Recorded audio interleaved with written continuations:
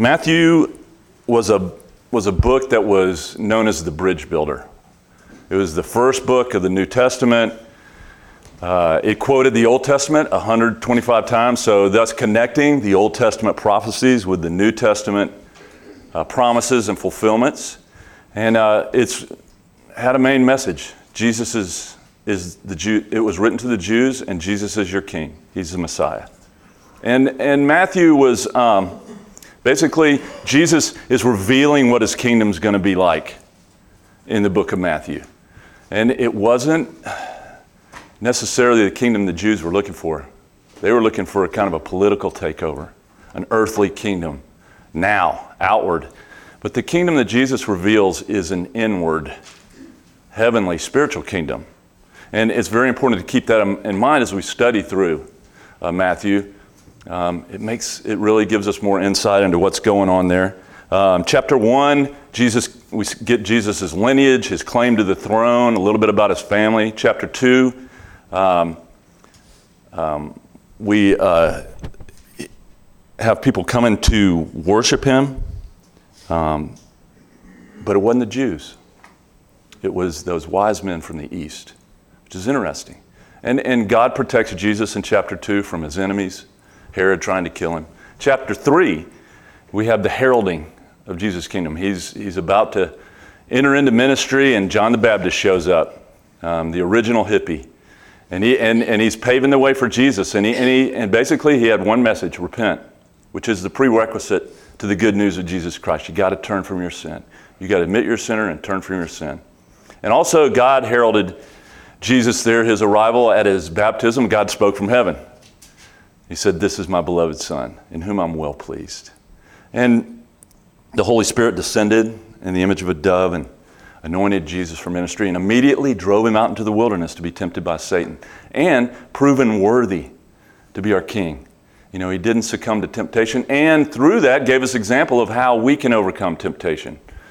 We need to know the Word of God. That's what Jesus used. We also need to know who we are in Christ Jesus, and we also need to rely on the Holy Spirit, not our flesh. And so, after the temptation, Jesus, in the remainder of chapter 4, we see the king establishing his base of operations. He heads north into the hinterlands of Galilee of the Gentiles, to the town of Capernaum on the sea. And he picks up kind of where John's been put in prison, so he picks up where John left off. Saying repent. That's the first step. You got to turn from your sin. And he started healing people, preaching, teaching, casting out demons. People started hearing about it, and they were coming to see him from a 100-mile radius, walking, being drawn to Jesus. And as a big crowd gathered, Jesus sits down and he delivers his manifesto of the kingdom, kind of lays out what his kingdom is, and deals with things, and known as the Sermon on the Mount. That's what it was. And as he said, last time we saw the first 16 verses, we studied that the last time I taught. The first 12 verses are basically Jesus revealing characteristics of the citizens of the kingdom of heaven, also known as the Beatitudes.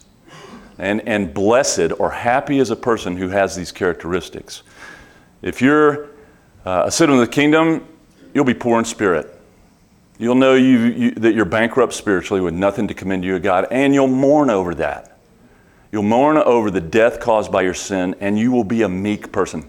I love Pastor Chuck's definition of meek. It was put a hyphen in between the two E's. Me-ech. That's how you feel. You're not about me anymore, but I'm hungering and thirsting for righteousness. And you become merciful. You forgive like you've been forgiven. And by the blood of Jesus Christ, your heart is purified and you can see God, and you become a maker of peace. You want to be at peace with all men, and you want to help them to be at peace with God through sharing the gospel of Jesus Christ with them. And then if you're a citizen of God's kingdom, you will be persecuted, because Satan and the people who are part of his kingdom don't like citizens of God's kingdom. Jesus also told us about a couple of roles we'll have. Number one, we'll be salt. You know salt, it flavors, it preserves, it heals, and it creates a thirst. And that's what we're to be spiritually in this world for Jesus Christ. And also, we're to be light. We are light, he said. The Jews were supposed to be the light. Christians are supposed to be the light. And the light, it drives out the darkness, provides warmth, and it illuminates. And again, we are that. And if we're not being that, Jesus said, hey, you're good for nothing but to be cast out. And the Jews were not fulfilling those roles. And us Christians can be in that situation as well. We need to heed that warning. So, in verse 17, where we're going to start today, the king now turns his attention to his old covenant he had with the Jews, the law. See, the Jews had failed. And Jesus is going to show them how here in the next, till the end of the chapter, he's going to deal with that. And he's therefore going to establish a foundation for a new covenant, a better covenant that he's going to be making. So we'll begin reading there in verse 17 of chapter 5 of Matthew. Jesus says, "Do not think I came to destroy the law and the prophets." Now, Jesus, we know, was the Son of God. He was the perfect man. And in being the perfect man, he never sinned, and he kept the law perfectly. But the way Jesus kept the law was totally different from these Pharisee and these religious guys there. It was a totally different thing, to where people kind of began to wonder, I wonder if Jesus is going to, he's not about that. He's going to destroy the law. He's going to get rid of it. And so Jesus says, no, that's not what I'm about.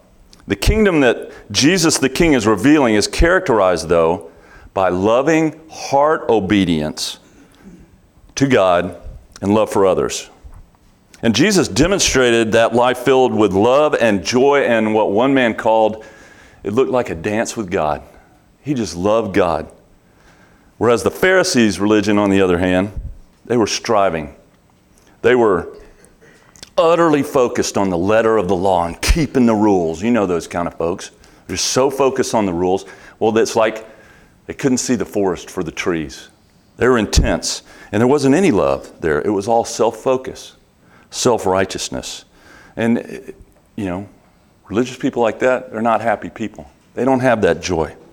Sandy Adams said, how Jesus lived and what he taught never violated God's intentions, because Jesus knew the heart of the law. He knew its intent. And being the law's author, Jesus, God, knew the law was summarized in two foundational laws. Love God with everything you got, and love your neighbor as yourself. Really summarized in one word, love. And so,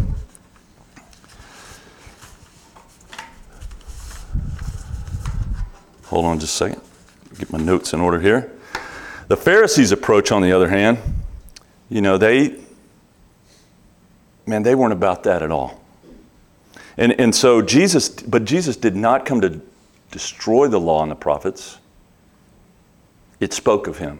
It says in Hebrews 10:7, then I said, Jesus would be communicating, behold, I have come. In the volume of the book it is written of me to do your will. He didn't come to destroy the law. He came to prove it right. And he fulfilled it in every way, keeping the laws, performing the ceremonies, and the sacrifice, and culminating in his final sacrifice on the cross of himself, which fulfilled everything. Fulfilled all the laws, the animal sacrifices, everything. And basically, it was the final sacrifice.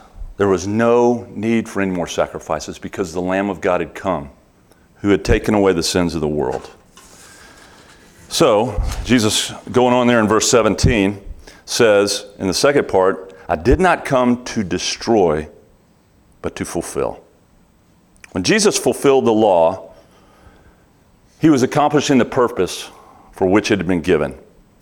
The law is a list of rules, righteous requirements of God, and the law is fulfilled when a person keeps it.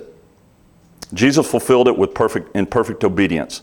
Romans chapter 13, verse 8 tells us, he who loves has fulfilled the law. You see in a theme? It's love. The law is all about love.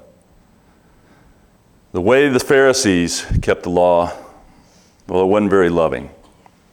But we accomplish the purpose of the law when we love God and all others. And the law shows us what love looks like.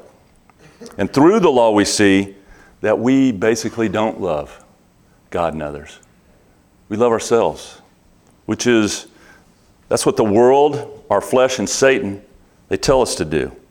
Therefore, because of that, really failing to fulfill the law has a secondary purpose, to show us our need for a Savior. The law entered that the offense might abound.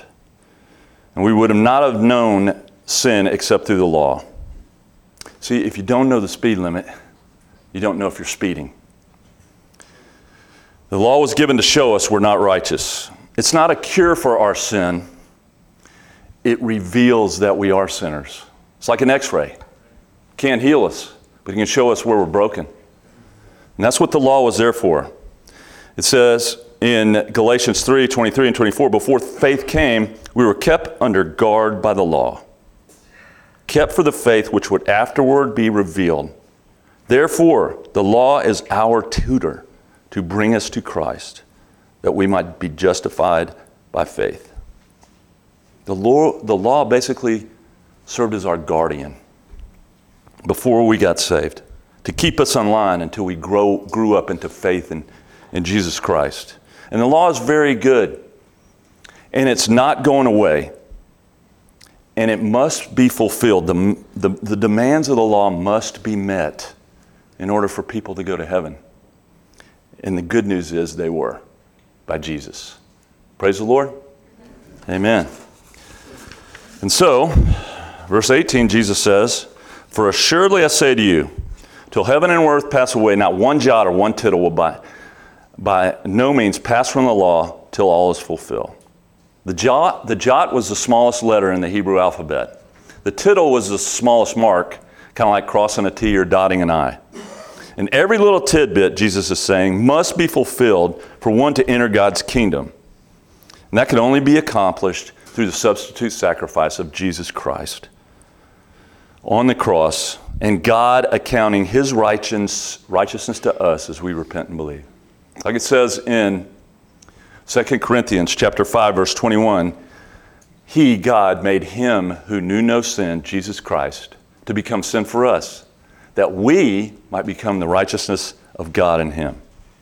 Verse 19, whoever therefore breaks one of the least of these commandments and teaches men so shall be called least in the kingdom of heaven. But whoever does them, he shall be called great in the kingdom of heaven. The point is, we're not saved by external adherence to the law of Moses. We're saved by repenting and believing and being born again, believing in Jesus. But if you are a believer in Jesus Christ, you will love the law. You'll love it. Because the Holy Spirit, the new covenant tells us, has written it in your law, in your mind and in your heart. And a born-again believer will never want to break the law or go against God's word in any way. His desire, a person who's born again, is to live a life of faith that pleases God every day and in every way. But if a born-again believer begins to not do what he knows the Lord has written in his heart, he'll become miserable. He'll become unfruitful. And he will, as he begins to teach through his example or words, cause other people to stumble as well. And Jesus says his status in the kingdom will take a big hit. He'll go down to least. Verse 20, for I say to you, listen to this. This is like the key verse to the whole rest of the chapter. He says, I say to you that unless your righteousness exceeds the righteousness of the scribes and Pharisees, you will by no means enter the kingdom of heaven. We have to exceed the righteousness of these guys. Now that must have blown all the listeners away. Because, see, these Pharisee guys, they were professional law keepers. All they did all day long was focus on keeping the law. Jesus says you got to go beyond their cold, heartless, if you will, compliance of the Pharisees. We got to go to heart compliance. Like the Pharisees, us folks here in the Bible Belt, we can think, kind of made a list here. I have my shoes shined, my pants pressed, my hair combed, my teeth brushed, my Bible in hand. I'm in church. I even walked the aisle, made a public commitment to Christ, got baptized, paid my tithe, prayed my prayers, taught Sunday school, sang the songs, worked in ministry, went on a mission trip even. So I'm right with God. But it's not those outward, though they're good, it's not those outward actions that make us right with God. It's our heart.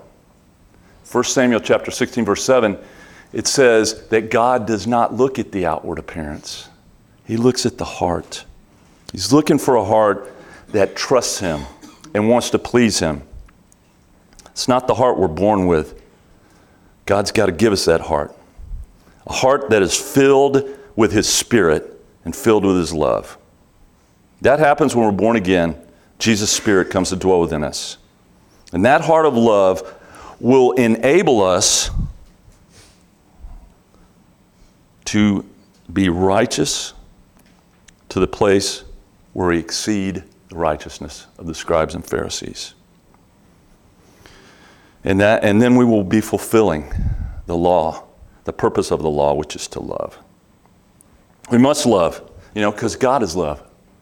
And love is defined. 1 Corinthians 13, you guys know it. Love suffers long and is kind. Love doesn't envy. Love doesn't parade itself. Love isn't puffed up. It doesn't behave rudely. It doesn't seek its own. It isn't provoked. It doesn't remember things done wrong to it. It doesn't get off on iniquity, but it rejoices in the truth. It bears all things, believes all things, hopes all things, endures all things. And the love of God compels us to share, to love other people, and to share with them about Jesus and His salvation. And the scribes and the Pharisees could not manufacture love through performance. They couldn't do it. The law commands love, but it cannot impart love.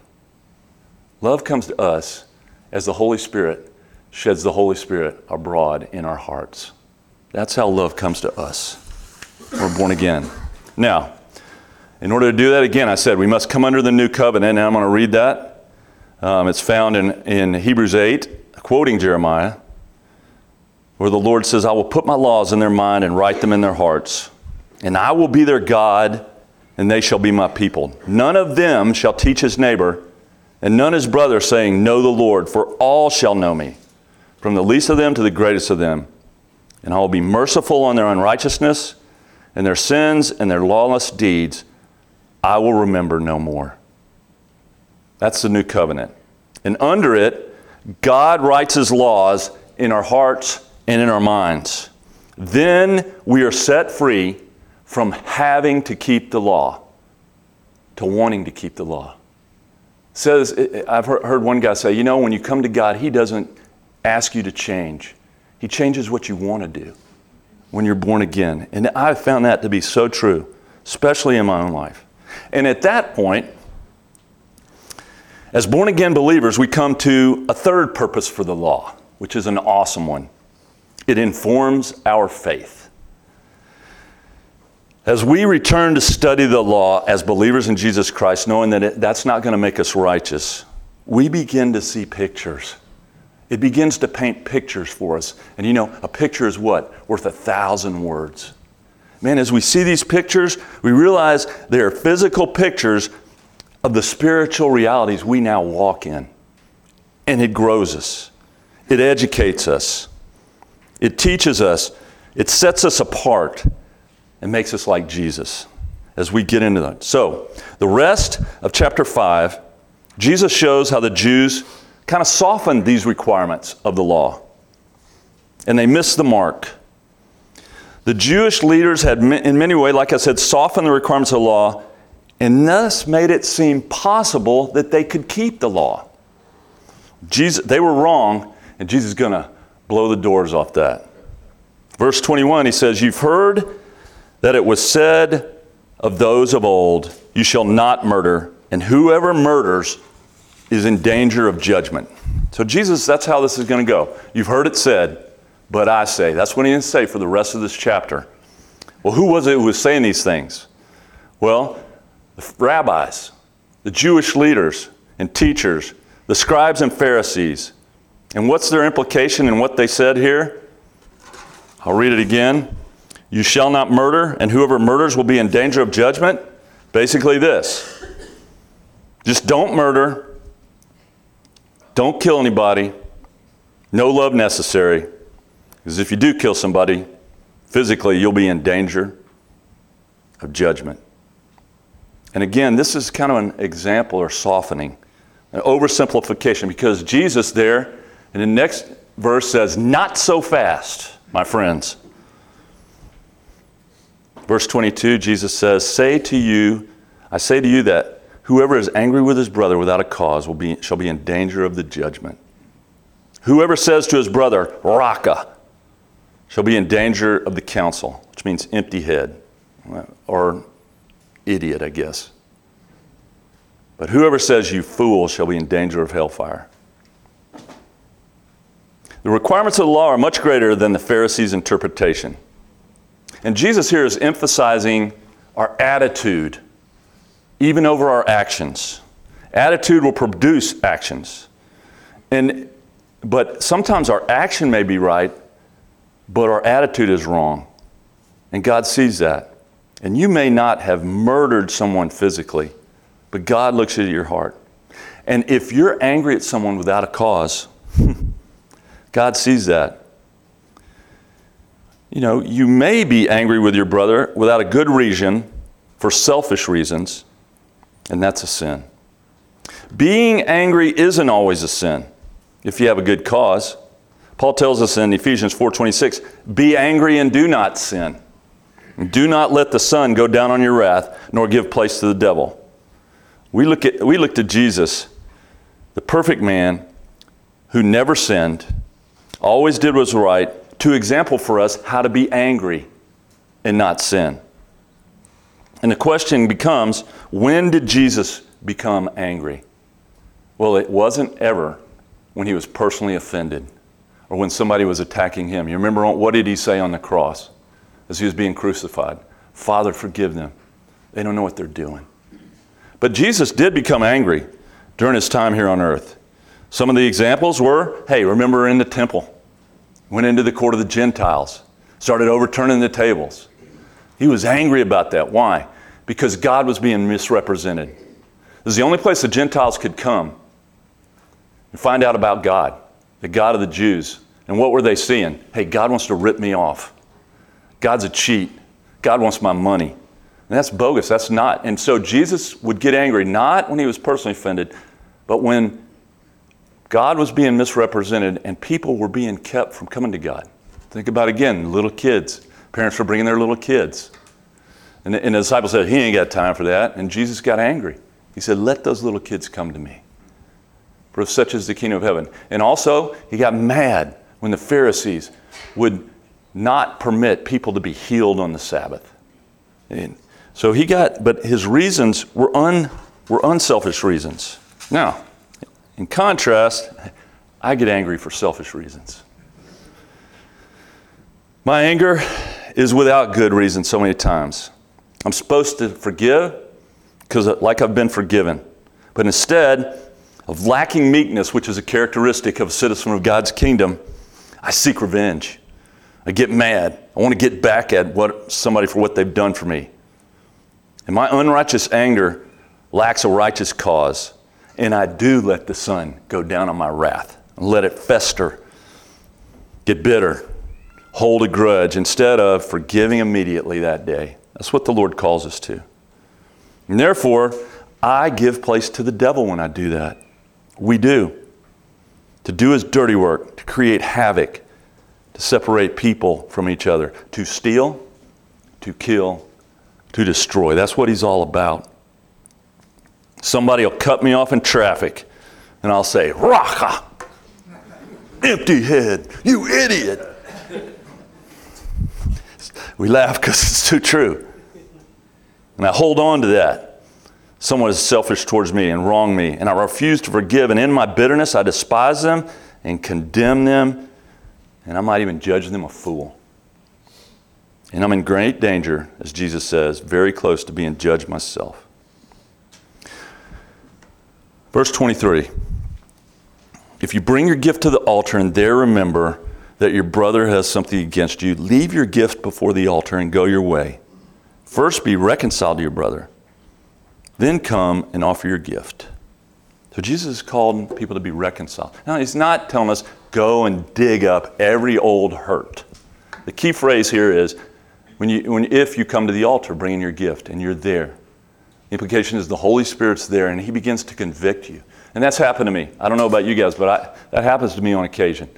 I'll come, I'll try and get into prayer, and the Lord will just remind me, now you got something you need to take care of. You got somebody you've hurt or offended. And you need to go handle it. Don't bring your worship in here. Because to God, being reconciled to your brother or sister in Christ is as high a priority as your worship. We're the family of God. Loving your brother in Christ is how we show God that we love him. Remember what he says? If you did it to the least of these, my brethren, what? You did it to me. Loving each other is loving God. Jesus said in John 13, verse 34 and 35, that the sign that everybody will know that we are his disciple is what? That we love one another.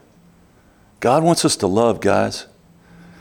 And in the kingdom of God, love is such a priority to God that he doesn't want our worship if we're mistreating a brother. We haven't made it right. But the Pharisees, they had no time. They had no time for any of these relationships, making them right, because they were too focused on their self-righteous efforts to keep the law. And we can get that way. We got to watch it. Too focused on being religious. 25, agree with your adversary quickly while you're on the way with him, lest your adversary deliver you to the judge hand you over to the officer, and you be thrown into prison. Assuredly, I say to you, you will by no means get out of there till you pay the last penny. Now, back in Jesus' day, if you were in debt, wasn't no bankruptcy. You couldn't file for bankruptcy. You had to pay it off, or your family and you could be sold into slavery until you paid it off. And there weren't any police officers to go out and gather them up, those people that you're trying to collect your money from, and bring them into the judge. If somebody owed you something, you had to go get them yourself. You had to get this adversary and bring them before the judge yourself. And so Jesus is saying, if you're guilty of owing a debt, you need to work it out quickly with your adversary, who you owe, make a deal with him on the way before you see the judge, or you're going to end up locked up.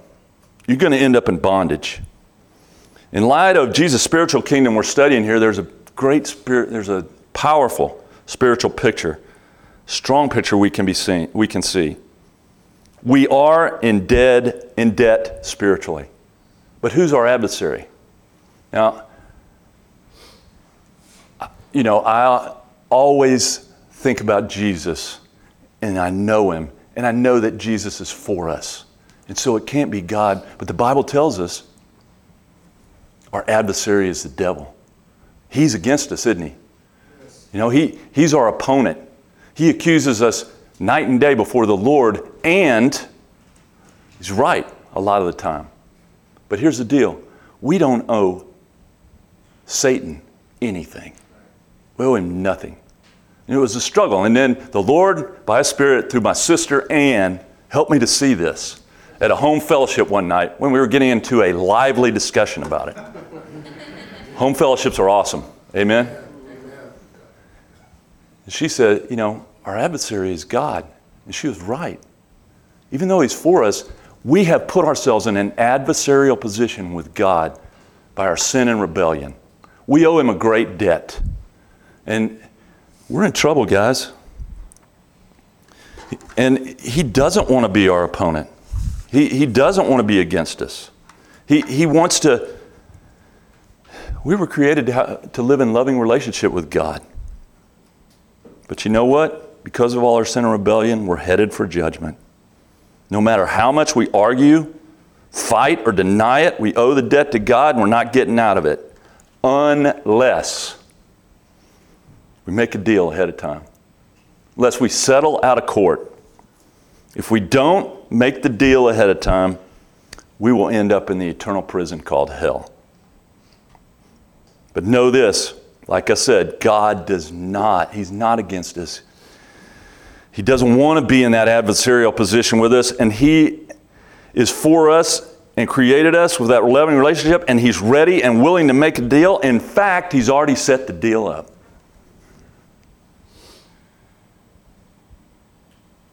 He had His Son, Jesus Christ, pay off our debt through His sacrificial death on the cross. And all we have to do is take the deal. It's that easy. It's close. You don't have to go to the mountaintop or go to the depths, as it says in Romans 10. It's on your lips. It's right there. Just say it. Jesus is Lord. I believe you raised Him from the dead. What a deal. So all we got to do is repent and believe. Agree along the way with God that we're sinners who deserve to die and go to hell. And agree that we'll turn from our sin. And believe in that deal God is offering. Jesus paid off our debt through His substitute sacrifice on the cross. And God has given evidence to the legitimacy of the deal in raising Him from the dead. Amen. And that we need to act upon that belief by making Him Lord and King of our life and following forever. It's a great deal. You got to do it. It's like my grandson Ollie said to one of his buddies. He said, "Do you believe in Jesus?" He said, "No." He said, "You got to believe in Jesus. Or you're going to the fire." You know what, guys? I'm going to say it again. Make the deal. Love is the highest priority in God's kingdom Jesus is ushering in. So important to God as the perfect Father for His family to get along and love each other. We need to stop hating and judging anybody, especially God, and get along. You know, and that's the problem with the people who are trying to keep the law. They were too focused. And it would develop in them, instead of love, it would develop in them this self-righteous pride. And separated them from people. That's what Pharisee means. It means separated. Verse 27, you've heard that it was said of old, you shall not commit adultery. The Pharisees would say, don't have sex with someone other than your wife. But Jesus would add, but I say to you, whoever looks to a woman to lust after her has already committed adultery in his heart with her. You know, God gave us a sex drive. He gave it in order that we would desire our spouse, we would be fruitful, we'd multiply and have godly offspring. And it's also this beautiful expression between husband and wife. But you know, that drive has been corrupted by sin. And it can overwhelm a person in certain situations and make it easy to begin to lustfully consider someone other than their spouse in their mind. Jesus says, when that happens, you've already committed adultery with them in your heart. A person might say, hey, I never actually slept with her. God looks at the heart, remember. It's so easy to sin, isn't it? It's impossible. It's impossible to be righteous through our own efforts.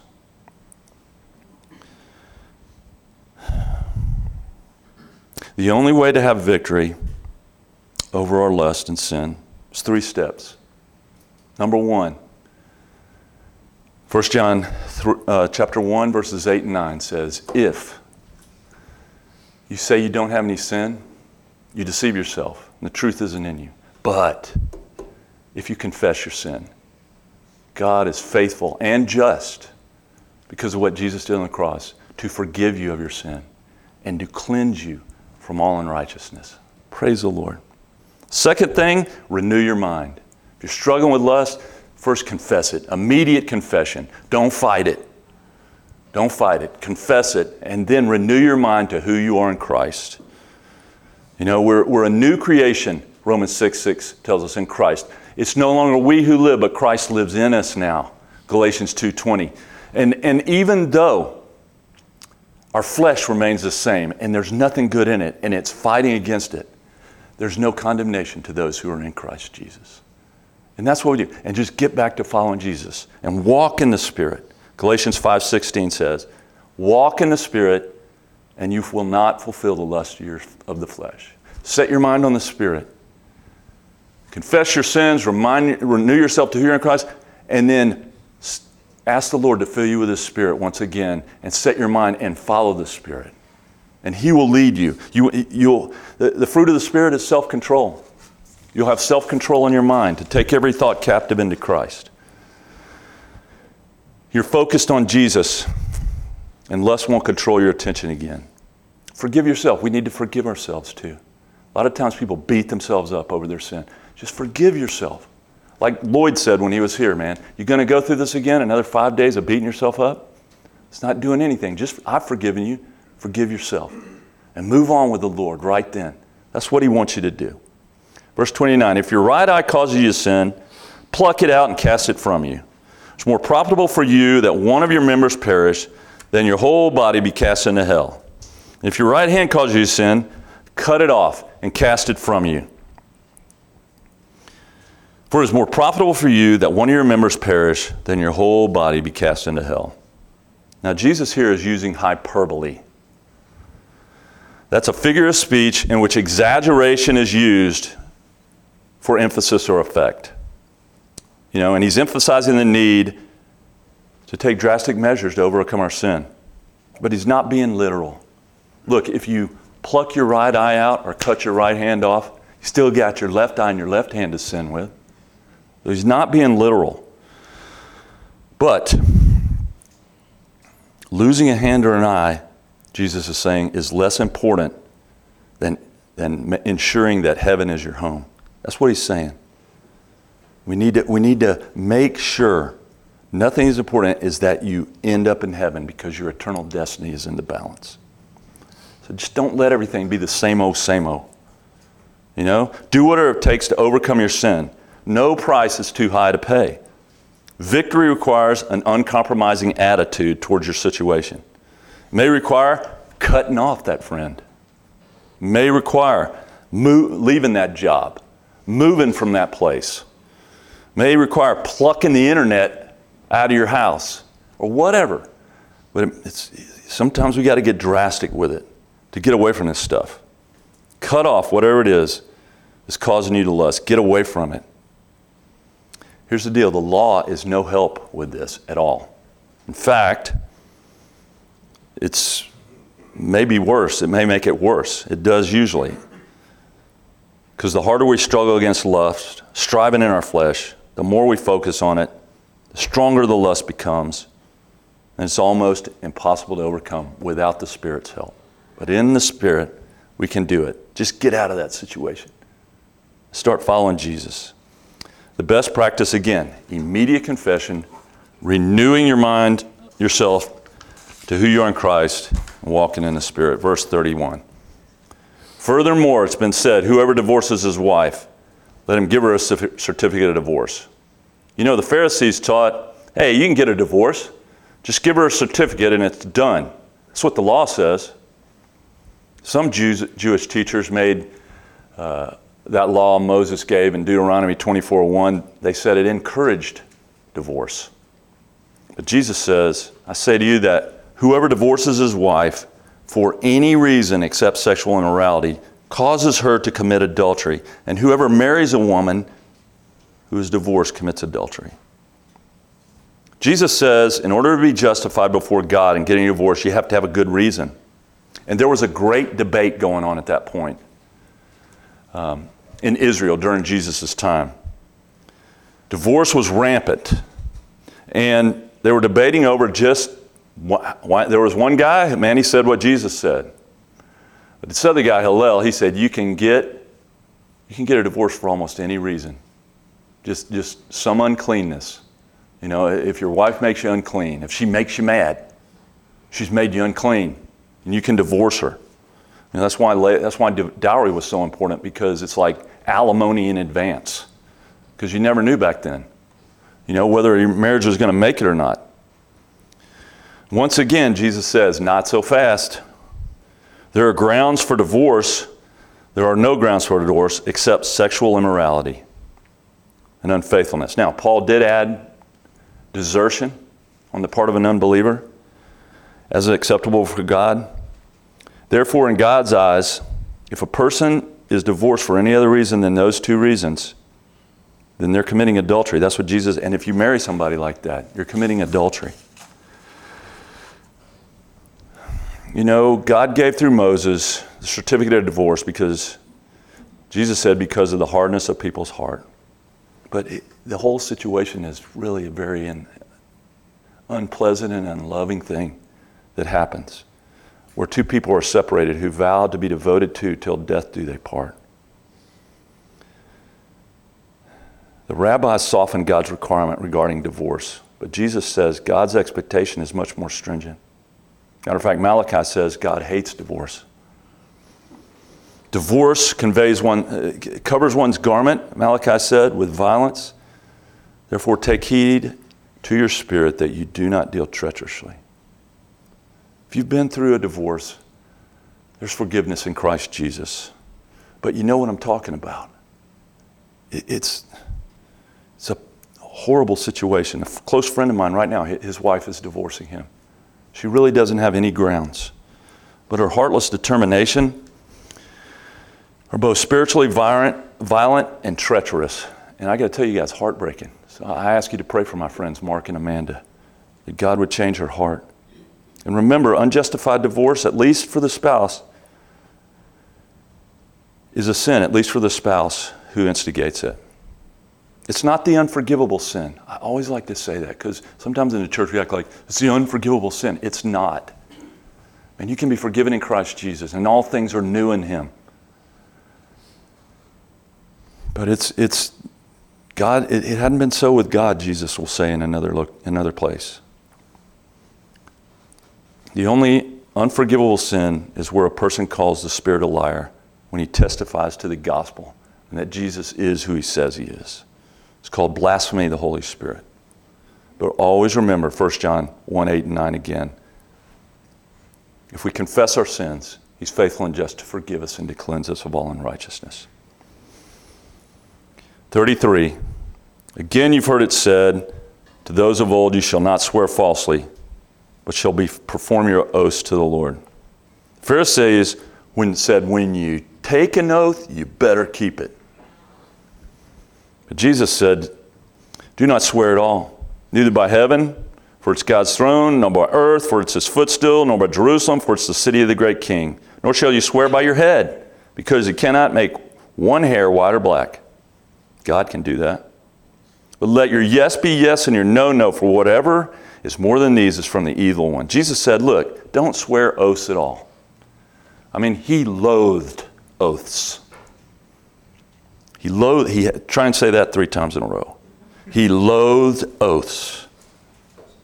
When you swore an oath by something bigger than you, and then you broke the oath, the implication was that the higher power you swore by was now responsible to bring you in line, to bring you into accountability. And the third commandment said, don't take the Lord's name in vain. Don't waste your time using God's holy name for any purpose that doesn't honor Him, because His name is holy. God is holy, and His name is, which would include not swearing by or to God. Jesus says when you swear to heaven and earth or Jerusalem or your own head, you're still swearing to God because those things belong to Him. Swearing an oath implies that you may be dishonest. You need to prove you're not. Now, if you're in court, you're required to take the oath, so be it. But otherwise, oaths don't prove anything. Don't take them. They don't prove anything. Jesus says swearing an oath is of Satan, because we know he's the father of lies and he's always trying to convince people he's not lying. Don't be like him. Tell the truth. Say yes or no and mean it. That's what Jesus is saying here. Verse 38, he says, you've heard that it was said, an eye for an eye, a tooth for a tooth. Pharisee says, if somebody does something wrong to you, do it back to them. That's fair. But I, Jesus, tell you not to resist the evil person. Whoever slaps you on your right cheek, turn to him the other also. Jesus says, don't strike back at an evil person. Love them. Love retaliates with love, not hate or hurt. Don't worry about what's fair. Show concern for them. Take their abuse and respond back to them with loving concern. Be concerned about whether or not they're saved. That's what we need to be thinking about. Like Jesus, who while on the cross, like we said before, said, Father, forgive them. They know not what they're doing, which was totally unselfish and others-centered. He's our example of this. If anyone wants to sue you, take away your tunic, let him have your cloak also. Whoever compels you to go 1 mile, go with him 2. Give to him who asks you, and from him who wants to borrow from you, don't turn away. Man, this wasn't what the Pharisees were like at all. These are incredibly hard, though, almost impossible things to do when someone has been unfair to you, made you angry. Now, in this passage, note, Jesus is not stripping the government of its ability to defend. Neither is he stripping individuals of self-defense. I mean, this is on the right cheek. The way you slap somebody in the right cheek, boom, it's an insult, a backhand. Most right-handed people are right-handed. That's how you slap somebody in the right cheek. It's more of a insult. And he's not suggesting that we become doormats, because sometimes when you love somebody, it means standing up to them. But what it does mean, he's speaking of being personally offended here. Not responded. These are not, let me say this, these are not responses that you have if your concern is fairness with yourself. Jesus is saying the priority is love for people, not demand for my rights. And he mentions 4 rights here we can lay down in this situation. Number 1, our dignity. Somebody slaps you on the face. You know, what do you immediately want to do? Don't do it. Possessions. Give up tunics and clothes. Be willing to share. You know, if somebody needs you, give more. Give beyond. Hey, go the extra mile. We lose also our liberty. He's saying just give that up. Don't worry about that. Hey, go that extra mile. Be willing to do it. And security. It's more important to me that you survive than I keep it and thrive. That's what he's saying here. Lay down your life on behalf of others, like Jesus has done for you.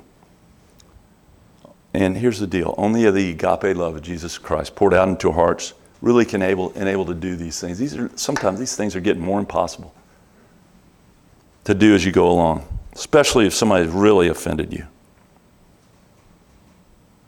The Pharisees' legalism never produced this. Verse 43, you've heard it said, you shall love your neighbor and hate your enemy. Scribes and Pharisees said, love your neighbor. That's hard for them. Leviticus 19:18 says, love your neighbor as yourself. But it doesn't say hate your enemies.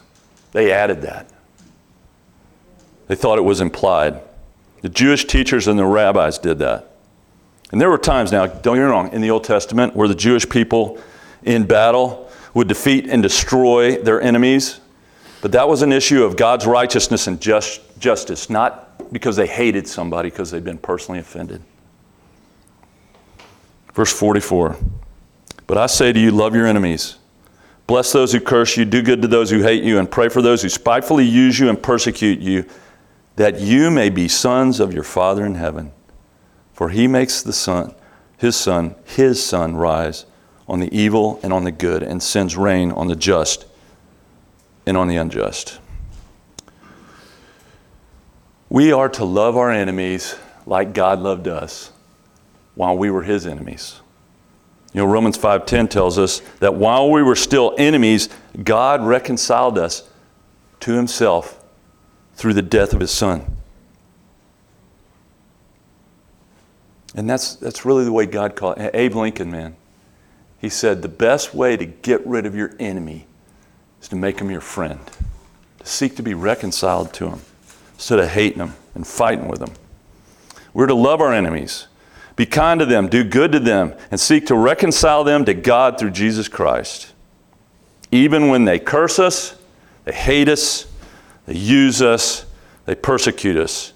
And then we will be like God. Tells you what God's like right there. And he loves us anyway. Then we'll be like God, who sends blessings of the sun and rain, even on everyone, including the evil and the unjust. Verse 46. Moving down. For if you love those who love you, what reward have you? Do not even the tax collectors do the same? And if you greet your brethren also, what do you do more than others? Do not even the tax collectors do so? The Jews thought, love your neighbor, but only your neighbor who were Jews. And they had to be good Jews, clean Jews, definitely not tax collectors. They hated the tax collectors, and they hated Gentiles. They thought the Gentiles were only good for being fuel for the fires of hell. And they refused to show kindness to him. They didn't even want to make a mistake and do it. You remember the parable of the Pharisee, the Good Samaritan, where the priest and the other Jewish leader, they saw somebody on the road. They didn't know who he was, so they passed by on the other side because they didn't want to be good to them if they weren't a good Jewish person. And hey, that's not of God, so obviously they're not upstanding. But even the people the Jews despised loved those who loved them. And so Jesus says, what reward is there in that? Certainly none before God.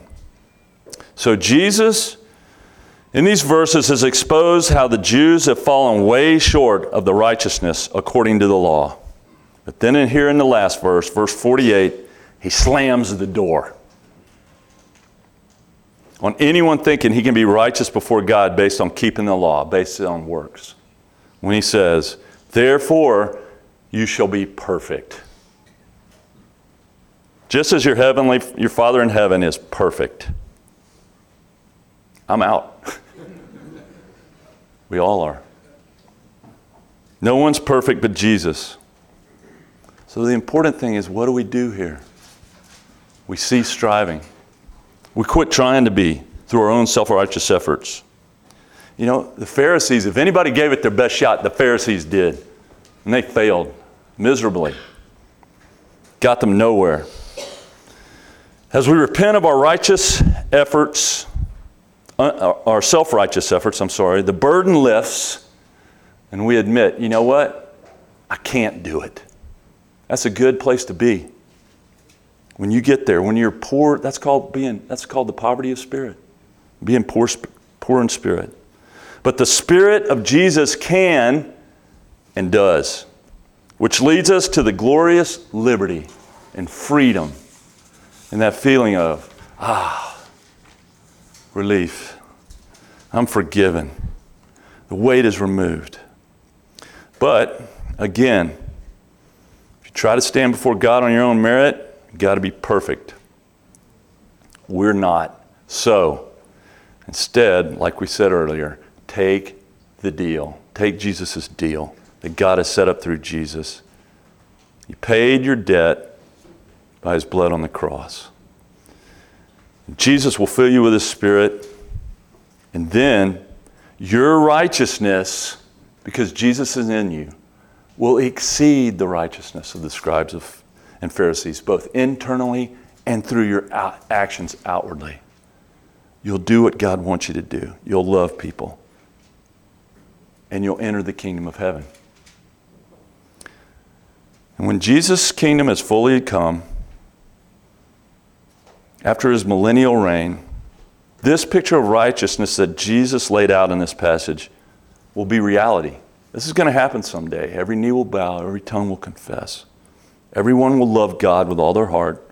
Everyone will love their neighbor as themselves. But until then, remember, truth, the fruit of the Spirit, is love.